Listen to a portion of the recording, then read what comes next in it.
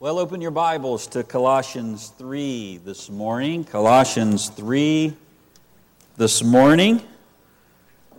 Last Sunday night we had our family gathering and we practiced the ordinance of baptism. And before a service like that, what I typically do is I meet the folks that are going to be baptized downstairs, and we then talk about what's going to happen up there, and then we go to our individual changing rooms, and we prepare to get wet, which usually means we put on clothes that we don't mind getting drenched. I've had a number of people ask me, why don't you wear waders or other things so you can just jump right out of that, and I've never done. In fact, the first baptism that I ever remember doing as a pastor was in a farm pond, and I never took into account that when you do something like that, there's a bank in a farm pond, and that in a farm pond there's also lots of mud. And so by the time we got done with baptism, I had one leg about like this and one up about that high, and it was quite difficult getting people back up out of the water. So we don't have that problem here at Timberlake. But the early church did it a little differently. When a person was baptized, they would come to the water of baptism, and they would discard the clothes that they had put on before they were baptized. And once going into the waters and coming out, they would be given a white robe, symbolizing the cleansing work that God had done in their life. It was a visual reminder that they had put off the deeds and the defilements of their old life, and they had put on the life of Jesus Christ. And if you're a Christian here this morning, that's happened to you. In salvation, God has taken away your unrighteousness, all that you were before Christ.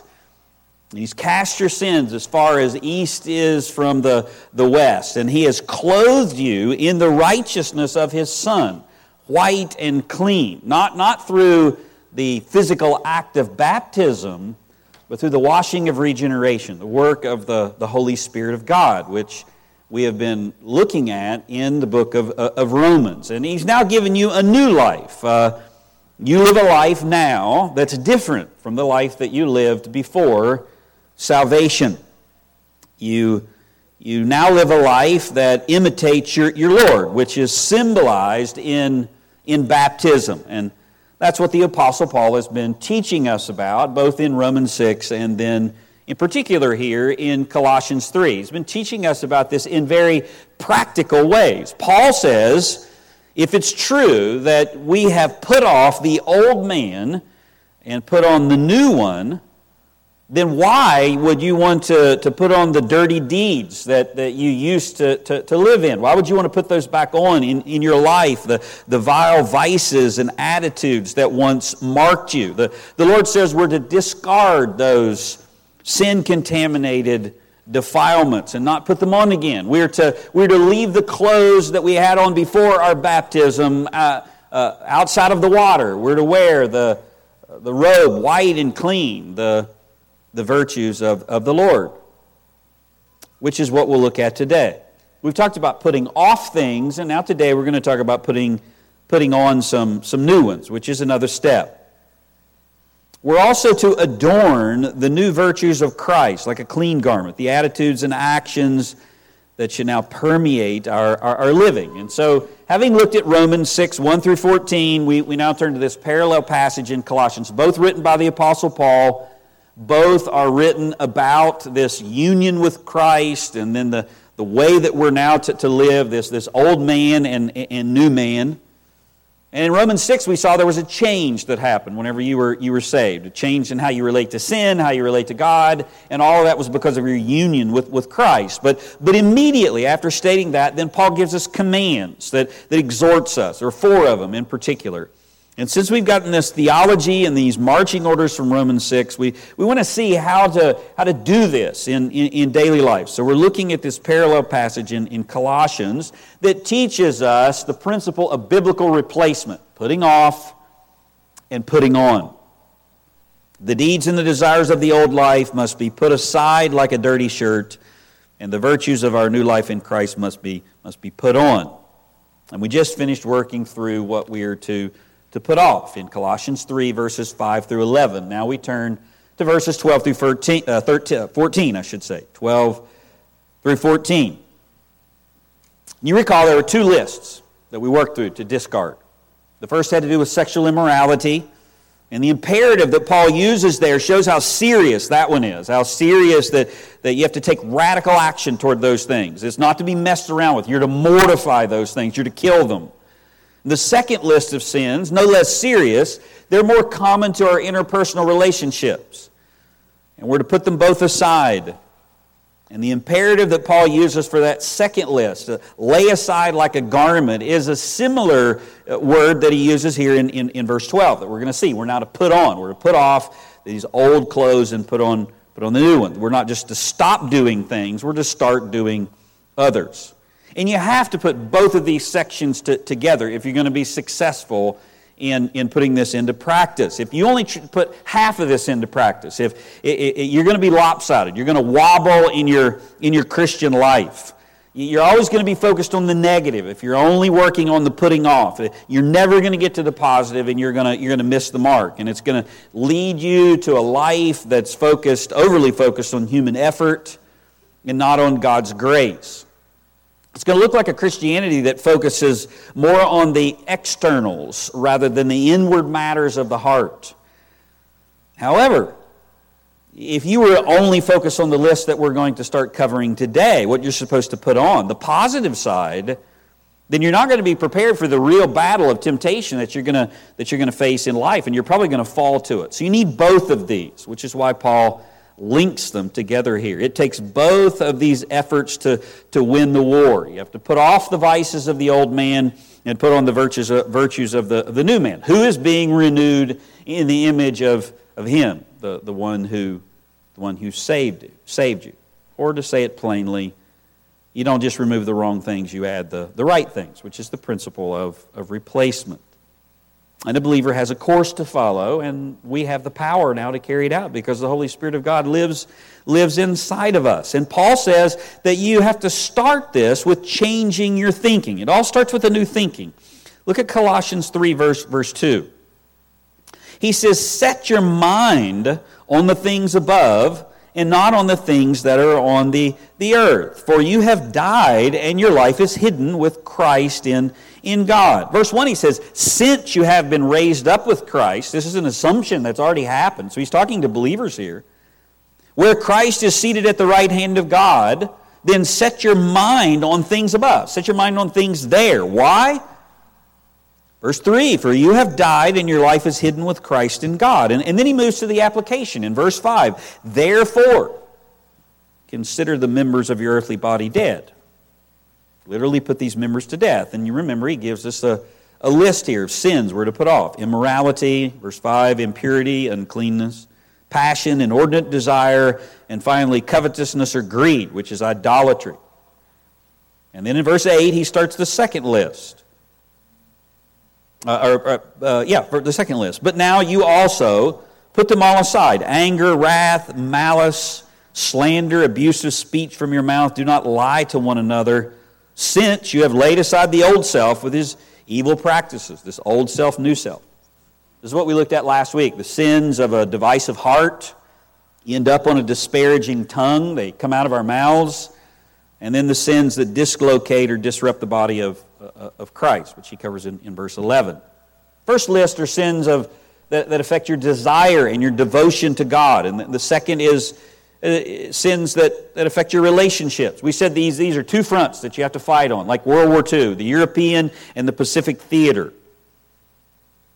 And anger, wrath, and malice can all be bunched together. They're sins that primarily reside in the heart. And then there's slander, abusive speech, and lying. And these are like the gun barrels that carry the bullets of anger and wrath and malice. That's how it comes out. And the last one was set apart a little bit. It's found in verse 11. Look at verse 11. He says, a renewal in which there is no distinction between Greek and Jew, circumcised and uncircumcised, barbarian, Scythian, slave, and free man, but Christ is all and in all. There's in the church, in Christ, what really matters, there's no superiority by heritage, of Jew or Greek, no superiority from piety, circumcised or uncircumcised, no superiority by their own way of life, barbarian or Scythian, slave or free, no superiority by relations and status, by honor or wealth. These differences are irrelevant to the Christian because Christ is all and in all. And so you shouldn't have any social or racial prejudices that are operating in your heart or in the church. And now after all of that, he turns the coin over and tells us that we need to add some things, beginning in verse 12. Look if you were at verse 12. He says, so, as those who have been chosen of God, holy and beloved, put on a heart of compassion and kindness and humility, gentleness and patience, bearing with one another, forgiving one another. Whoever has a complaint against anyone, just as the Lord forgave you, so also should you. And beyond all these things, put on love, like an overcoat, which is the perfect bond of unity. So in verse 12, he starts with a reminder of our new position as a motivation. He says, you are chosen of God, holy and beloved. And then there's a call to clothe yourself with these 5 virtues. Here's what you're to put on: heart of compassion, kindness, humility, gentleness, patience. Then there's a separate call to bear and forgive, bearing with one another in verse 13, forgiving each other. And finally, a call to love, which, as I said, goes on like an overcoat, holds all of these virtues together, enables this whole list to work seamlessly. We'll call it 4 seams of a believer's Christ-like garment. There's a reminder of our special position, a command to adorn yourself with a specific pattern, a call to follow a selfless practice, and an instruction to practice all of that with a perfecting bond, the bond of love. We'll only be able to cover the first one today, but it's breathtaking, really. It's our special position. The first seam in a believer's garment is a reminder of our special position as believers.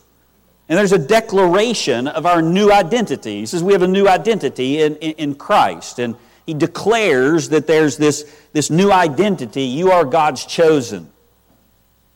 And then there's a result of this new identity. As being God's chosen, you're holy. You're set apart unto the Lord. And the basis of that new identity is that you're beloved. You're specifically and particularly and specially loved by the Lord. And you can see that right there in verse 12. So as those who have been, past tense, chosen of God, holy and beloved, and here's the command, put on a heart of compassion. Before Paul gives the command about what we're to put on, he lists 3 motivations here. That's what these are. This is a reminder to motivate you to fulfill this list. And he gives that motivation by describing our new identity as this new man in Christ Jesus. And the idea is continued back from verse 10. Look at verse 10. Watch how he bridges these 2 things together. Do not lie to one another, since you've laid aside the old self with its evil practices. There's the old. Verse 10. And have put on the new self, or the new man, who is being renewed to a true knowledge according to the image of the one who created him. And then in verse 12, so as those who are in this new man, and then he describes us, chosen of God, holy and beloved, then put on. He says we're now people who have put on the new self. We're people who are put on the the new man. And because of that, you're to put on this list. But the encouragement that he gives for obeying the command is found in these two adjectives in this very special participle. He says here that as the elect or chosen of God, as the holy and beloved of God, then there's the command. It's like a carrot. It's like a motivation. It's a reminder before you're told to do something. He says, remember something, realize something profound, realize that you are a special possession of God, and you hold a special position as a believer because of Christ. And you might be here this morning, and you might look at your life, and you might say, I don't feel very special. If I look at my life, I don't know why God would say that about me. In fact, I read the introductions to a number of these letters where he calls believers holy and saints. And I say that's what he says about me, but I don't see how that's the case. Well, maybe you'll get a better understanding of it this morning because it has nothing to do with you or your life whatsoever. That's what this word means. We are chosen people who are holy and who are dearly loved. And all three of those words he uses to describe this special position, this reminder. And they're plural, and they're past tense. Notice that. You have been chosen of God, holy and beloved. You all are. And he's speaking about all of the believers. And if you know your Old Testament, or if you were a Jew listening to this letter being read, your antennas would immediately go up because all three of these descriptions are the standard way of designating Israel in the Old Testament. And now they're used to designate the church in the New Testament. In the Greek, it's simply God's chosen. You are God's chosen. And as such, you're holy to the Lord, and the basis for that position is God's particular love. Believers are set apart for God from all the other people of the world. And because of that, or because they are dearly loved by the Lord in a special way. This is identical from Deuteronomy chapter 7, verses 6 through 8 in the Old Testament. Listen to this, or look for this tripart description of how God describes Israel, who were God's chosen people in the Old Testament. Look at Deuteronomy 7. Talking of Israel, God says, "For you are a holy people to the Lord your God. The Lord your God has chosen you to be a people for His own possession out of all of the peoples who are on the face of the earth." And the Lord did not set His love on you, nor choose you, because you were more in number than any of the peoples who were the fewest of all, for you were the fewest of all peoples, but because the Lord loved you, because you were beloved, and kept the oath that He swore to your forefathers. And Paul now uses all of those same descriptions of believers who are in Christ. Believers who are in Christ now hold this special position as well. Doug Moo said, holy designates the result of God's election. You're set apart from the world unto God. And beloved, your beloved is the basis of it. As Israel was God's chosen people, they were set apart from all the other nations around them. They received the law, they received God's special grace, God's special love, and they were set apart unto holiness, and they're to keep these commands. And in the same way, as God's beloved and holy and being His chosen, you now are to put on these virtues of Christ and put off these things that were before. And it's the exact same pattern as in the Old Testament. And now Paul says, we who are in Christ, men and women of the new creation, who were once alienated from God, past tense, we're now included as His chosen people, set apart unto Him from the world, which is what holy means. And it's an obvious next step in this progression that it begins in verse 11, this last hidden sin that you're to put off. Look back at verse 11. A renewal in which there is no distinction between Greek and Jew, circumcised and uncircumcised, barbarian, Scythian, slave, and free man, but Christ is all and in all. So as those who have been chosen of God, holy and beloved, put on. Now that you're God's chosen, put on. Paul says something has changed at the coming of Christ. It's not Israel only any longer. That's to be His people, to draw the nations to Him. Now that Christ has come, He is all and in all. And in that change, there is no distinction between Jew and Gentile, circumcision and uncircumcision. The wall between those who are inside the Mosaic covenant and those who are outside of the Mosaic covenant have been torn down. And the Gentiles who were once alienated from a life in God because they were not God's chosen people now have access in Christ, just as Jews still do today who will trust in their Messiah. Look at the way that Paul outlines this in Ephesians 2. Turn back to Ephesians 2. We actually just went over this passage in the new member class yesterday. We typically focus during then on verses 19 and 20, but I want you to start in verse 12 and see how Paul says this in graphic detail here. Ephesians 2, verses 12 through 19. Speaking of this is the same thing.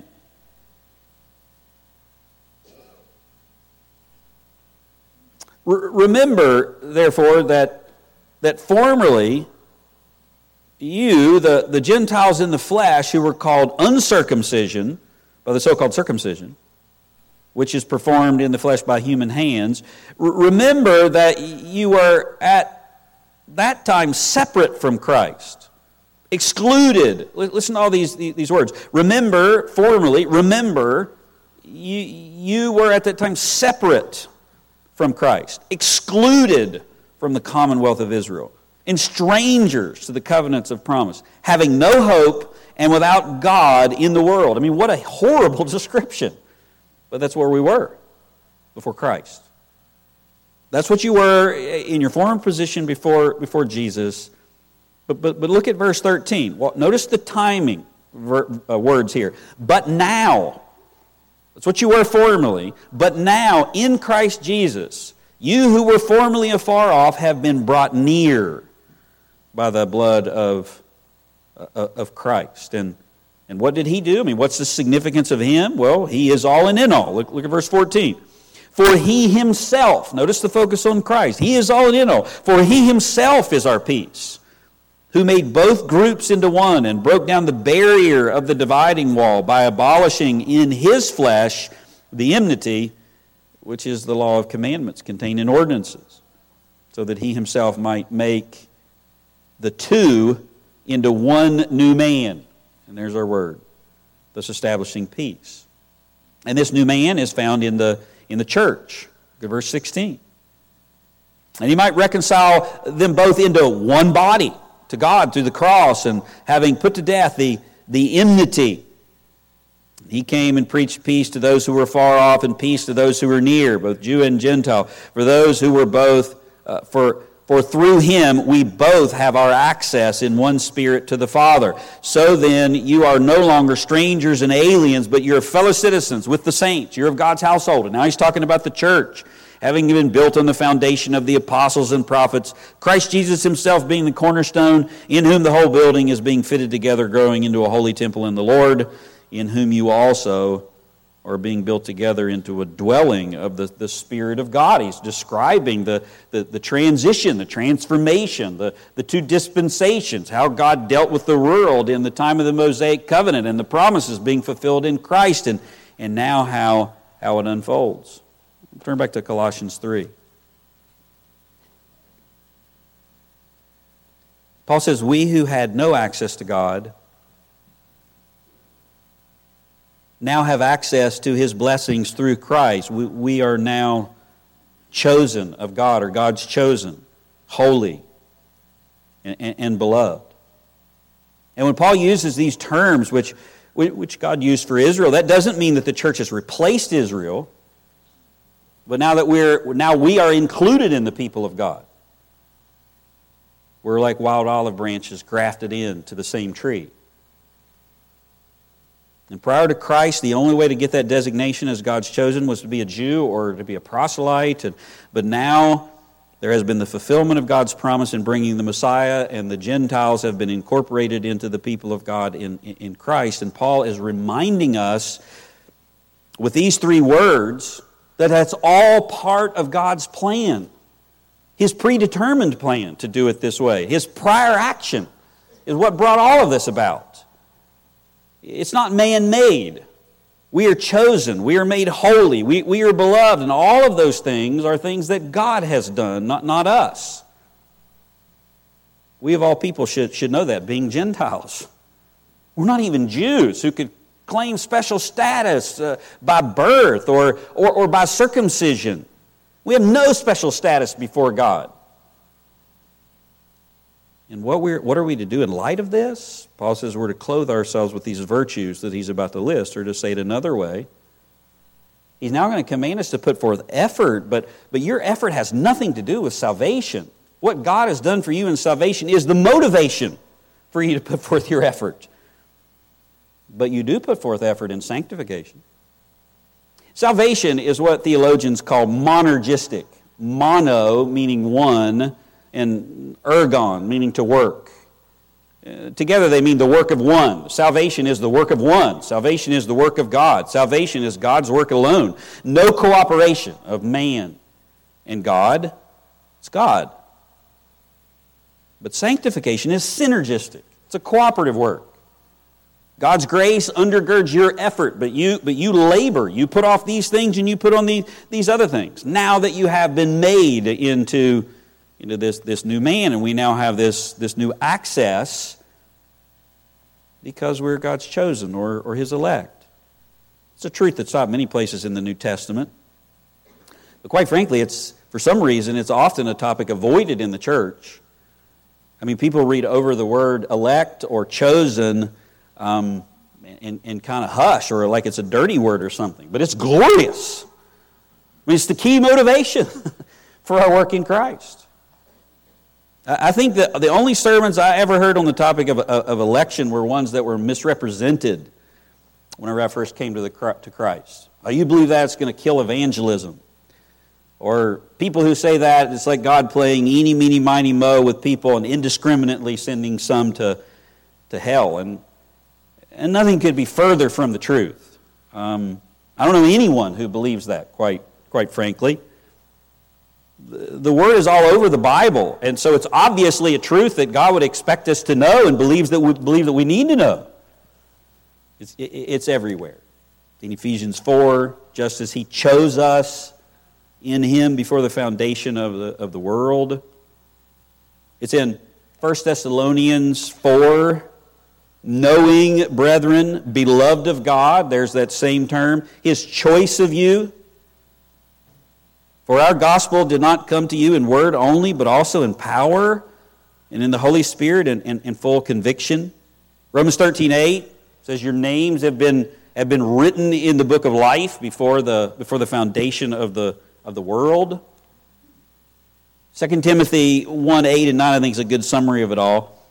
Paul says to Timothy, therefore do not be ashamed of the testimony of our Lord or of me his prisoner, but join with me in suffering for the gospel according to the power of God. Now this is not up there, but listen. Therefore, do not be ashamed of the testimony of the Lord, or of me his prisoner, but join with me in suffering for the gospel according to the power of God. I mean, he's saying, join with me in giving testimony. You're going to suffer for giving testimony for the Lord. And what's the motivation? Where does Paul go to give Timothy strength to do that? He says, who has saved us and called us with a holy calling. Not according to our works, but according to his own purpose and grace, which he has granted us in Christ Jesus from all eternity. It's a motivation. It's energizing. John MacArthur said, no one becomes a Christian solely by their own choice. Rather, believers are those who have been chosen of God. And Charles Spurgeon, in his Spurgeon-esque way, said, I'm sure he chose me before I was born, or else he would have never chosen me afterwards. And he must have elected me for reasons unknown to me, for I never could find any reason in myself why he should have looked upon me with special love. How true. MacArthur said the doctrine of election crushes human pride, exalts God, produces joy and gratitude to the Lord, grants eternal privileges and assurance, promotes holiness, and makes one bold and courageous. For who has been chosen by God for eternal life has no need to fear anything or anyone. And that is a truth that I need and you do as well. And right here it is, heading up this list. I can remember many years ago, a pastor preached a sermon here. I don't know, it was the first couple years of my tenure here at Timberlake. He was filling in for me. And he preached a sermon on this word, and it didn't go over very well. The sermon was great, but the illustration that he used really got off track. He tried to demonstrate this word by using an actual couple in the church, an actual couple who had recently adopted a little girl from another country. And he said, election is like how this couple went to a far-off land, and when he did that, he stepped out of the pulpit and began walking down the aisle, which is pretty odd for being here at Timberlake. I mean, this is kind of a stationary position. And that was odd, but then he goes back to the couple, and he's standing over them while he's preaching. And he said, it's like this couple, and they looked at all of the babies in that orphan nursery, and they chose this one little baby right here. And when he said that, I mean, you could see all the Arminians in the church start to get uncomfortable, and then he said, and he left all of the other ones, but with that they were turning red. And I just got back from vacation. He's preaching for me after getting back from vacation, and I'm sitting on the front row, and I'm thinking, well, this is going to be a fun Monday, I can tell right now. And the problem with that illustration was that the image that he gave is that the image of innocent little orphans who were abandoned babies being rejected by these adoptive parents. That's a horrible illustration. It's not like God's election at all. The problem is babies are cute and cuddly and innocent. God's election wouldn't be like going to a nursery full of babies, but more like a man coming to a pen of vicious dogs, trained to be killers, condemned to be euthanized, unredeemable. And this man set his love on one of those nasty animals, and then taking it out of the pen, lovingly nurtured it and gave it a new disposition. And then every time he trained the dog not to fight in a pit anymore for its former master, but he transformed that dog into a service animal for autistic children or a guide for the blind. Now, in that analogy, no one would ever think that it's unjust that those other dogs were euthanized. They were evil. They killed other people. They weren't innocent, cute little cuddly babies.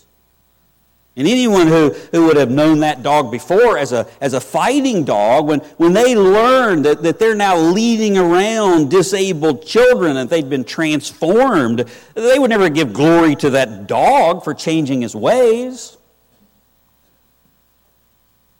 That person would know that someone had transformed that animal, that evil animal, and trained them.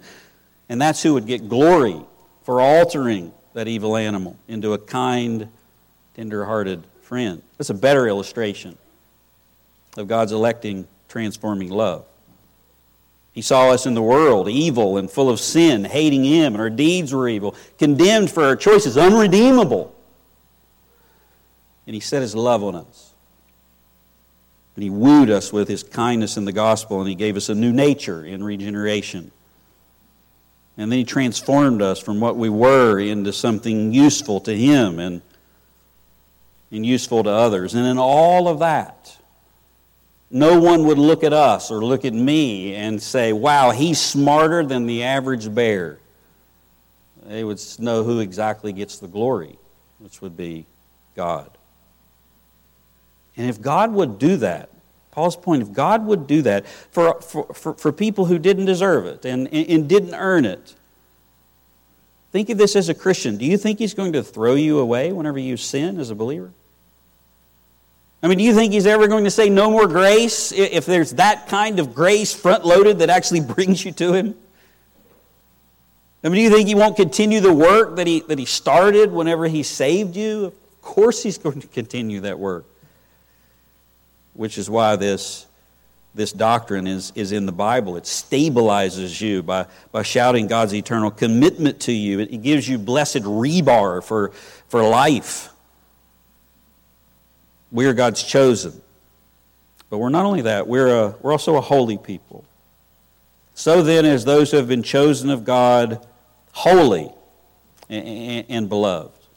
So the next motivation that Paul gives here is that believers are set apart unto God to live different from the world. And which means when believers don't act different from the world, they violate the purpose of their calling. The word holy means to be set apart. You probably know this. To be set apart from something unto something. Like the utensils that were used in the temple were holy to the Lord. They were set apart from regular use unto service of God. And again, this follows the same pattern for Israel in the Old Testament. He says, "For you are a holy people to the Lord your God." And the Lord has chosen you. The Lord has chosen you to be a people for His own possession. Out of all of the peoples who are on the face of the earth. As Paul says, having put on a new man, we're not only God's chosen, but we're holy, just like Israel was to be holy. We're set apart from the world unto God. This is the result of God's election. We're holy unto the Lord. We're not of the earth, but we're of heaven, which is what Paul told us at the beginning of the chapter when we're told to seek heavenly things. Remember verse 1, set your mind on the things above because you've been raised up, you've been seated with Christ. We're no longer children of darkness, but children of the light. That's why we're to walk in the light. We've been translated from the kingdom of darkness into the kingdom of His dear Son, all the way back in Colossians chapter 1, verse 13. I mean, all of these differences. And we've been set apart spiritually, and therefore we're to be set apart in our actions. Like ceasing to do the things in verses 5 through 7. I mean, Paul is saying that this positional sanctification, you have been set apart unto God, must become a progressive sanctification. Positionally before God, you're holy, which is why He calls us holy people, even though we look at our lives and say, I don't see holiness there all the time. Well, unto God you are. You're set apart positionally. And then the commands come on the basis of that, on the basis of God's commitment to you and His grace to you. You're safe, you're justified, and now you're to live out those commands. Now the commands come to progressively become holy. Positional sanctification becomes progressive sanctification that's then matched by our lives or become what you already are. There's one more depiction that Paul uses here. It's a final motivation. He says, so then as those, verse 12, holy and beloved, chosen of God, holy and beloved. He says believers are beloved. This is I don't even know an adjective, heart melting. I mean, everything just seems to fall short. This means that we're objects, not of God's wrath, which we were by nature. We're now objects of God's special love. You were by nature children of wrath, but God, being rich in mercy, wherewith the love that He loved us. We're God's chosen people, we're God's holy people, and we are now His beloved. It's a very special word. These first two are adjectives. This one is a participle, which is functioning adjectively, I believe. Elect and holy, that's the adjectives that he uses. This is a participle, and here it has the idea of God setting His love on you. And the idea that this love remains. Once He did it, it won't be removed. It has ongoing results. And beyond that, this love will never change. It's durable. It's an eternal commitment from God to you, not based on anything you did or anything that you ever will do. I mean, think about that. When Jesus died on the cross, you weren't even born. And yet God loved you knowing what you would do in the future and knowing what you would do even after you came to Jesus Christ. And yet His commitment to you is I love you with a durable love, a faithful love, a particular kind of love, which is what this word indicates. It's a love that's different. I mean, we know the Bible says, for God so loved the world. God loves all people. God is love.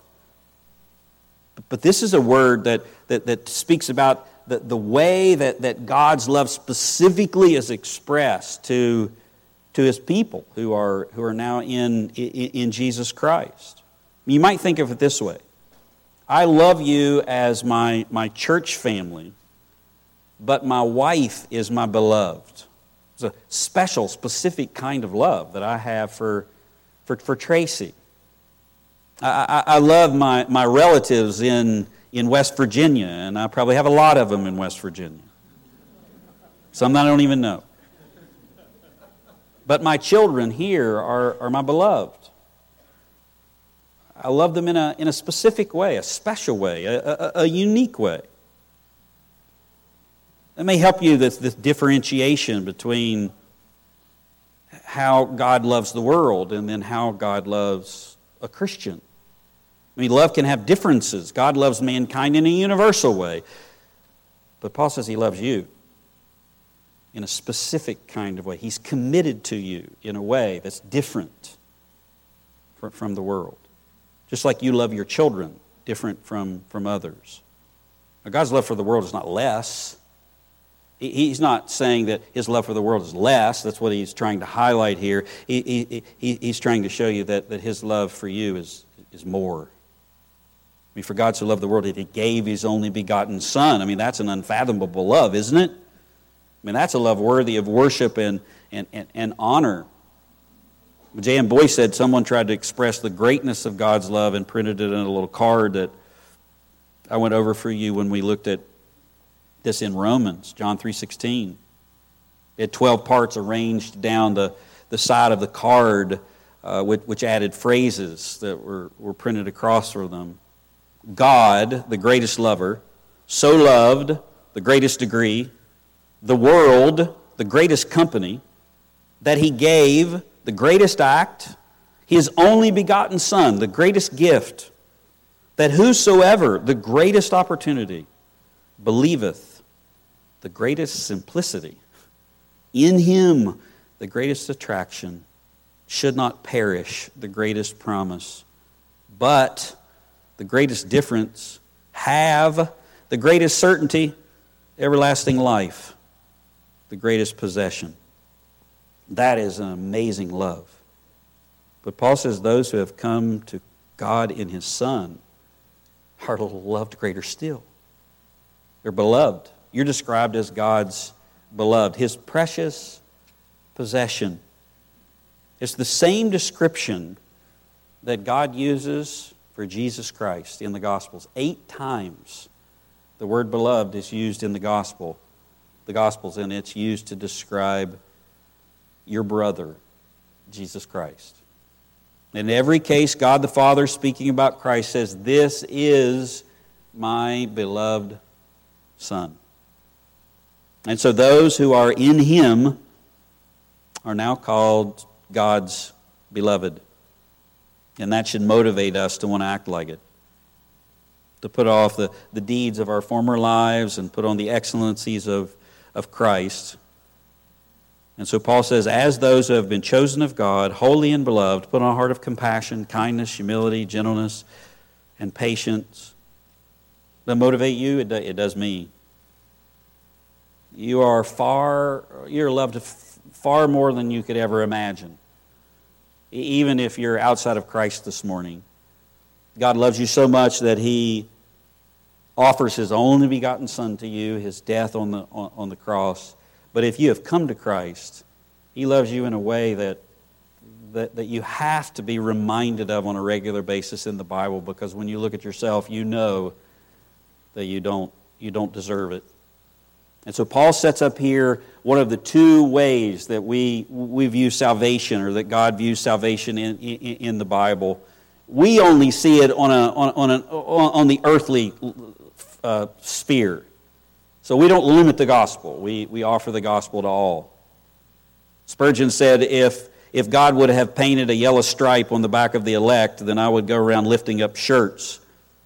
But since He didn't, I must preach whosoever will, and when whatsoever believes, then I know that he is one of God's elect. Spurgeon also said, if sinners be damned, at least let them leap to hell over our dead bodies. As if they perish, let them perish with our arms wrapped about their knees, imploring them to stay. And if hell must be filled, let it be filled with the teeth of our exhortations or exertions. Let no one go unwarned and unprayed for. It's God's work to save. It's our work to preach the gospel. And those are the two lenses that you see in the Bible. The one through which God's work of salvation is described, and the ones which our work in the process. We're to go into all the world and make disciples. We're to baptize them in the name of the Father, Son, and the Holy Spirit. We're to teach them all things whatsoever I commanded you. And then there's also an eternal chronology where God sees salvation and it's working 2,000 years ago, before the foundation of the world. He sees it in the future. And in that sense, using your clock doesn't make any sense whatsoever, but it's true. Romans 8, which we'll get to, for those whom He foreknew, He also predestined to be conformed to the image of His Son, so that He would be the firstborn among many brethren, and you are now part of those brethren. These whom He predestined, He also called, and these whom He called, He also justified, and these whom He justified, He also glorified. That's in the future. And the Bible is very clear that God desires all to come to repentance. He takes no pleasure in the death of the wicked. The gospel is offered to the whole world, but the Bible is also very clear that God has chosen to save a people from eternity, which is before time, before the world ever was, and He will save those people. And if you're saved this morning, Paul says you're part of that number. And it should motivate you to be reminded that you were turned from a murderous pit bull, locked up in a cage, unredeemable, and the God of all creation set His love on you and turned you into a service animal for an autistic child, where you would give Him glory alone. Colossians 3 is the service manual. This is how we're supposed to learn. We're to put off, and we're also to put on. Let's pray.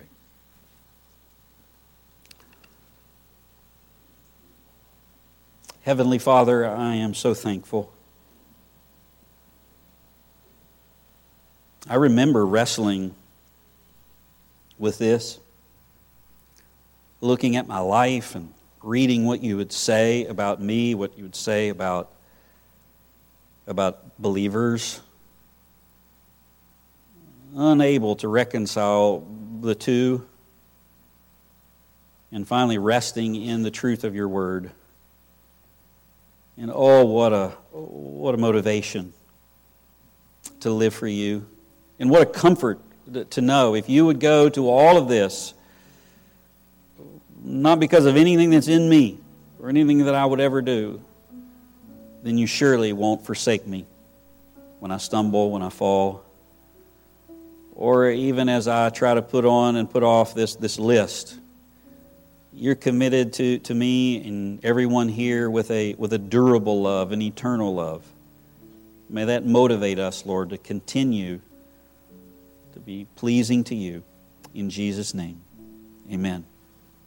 Let's stand. We're going to sing Jesus Paid It All.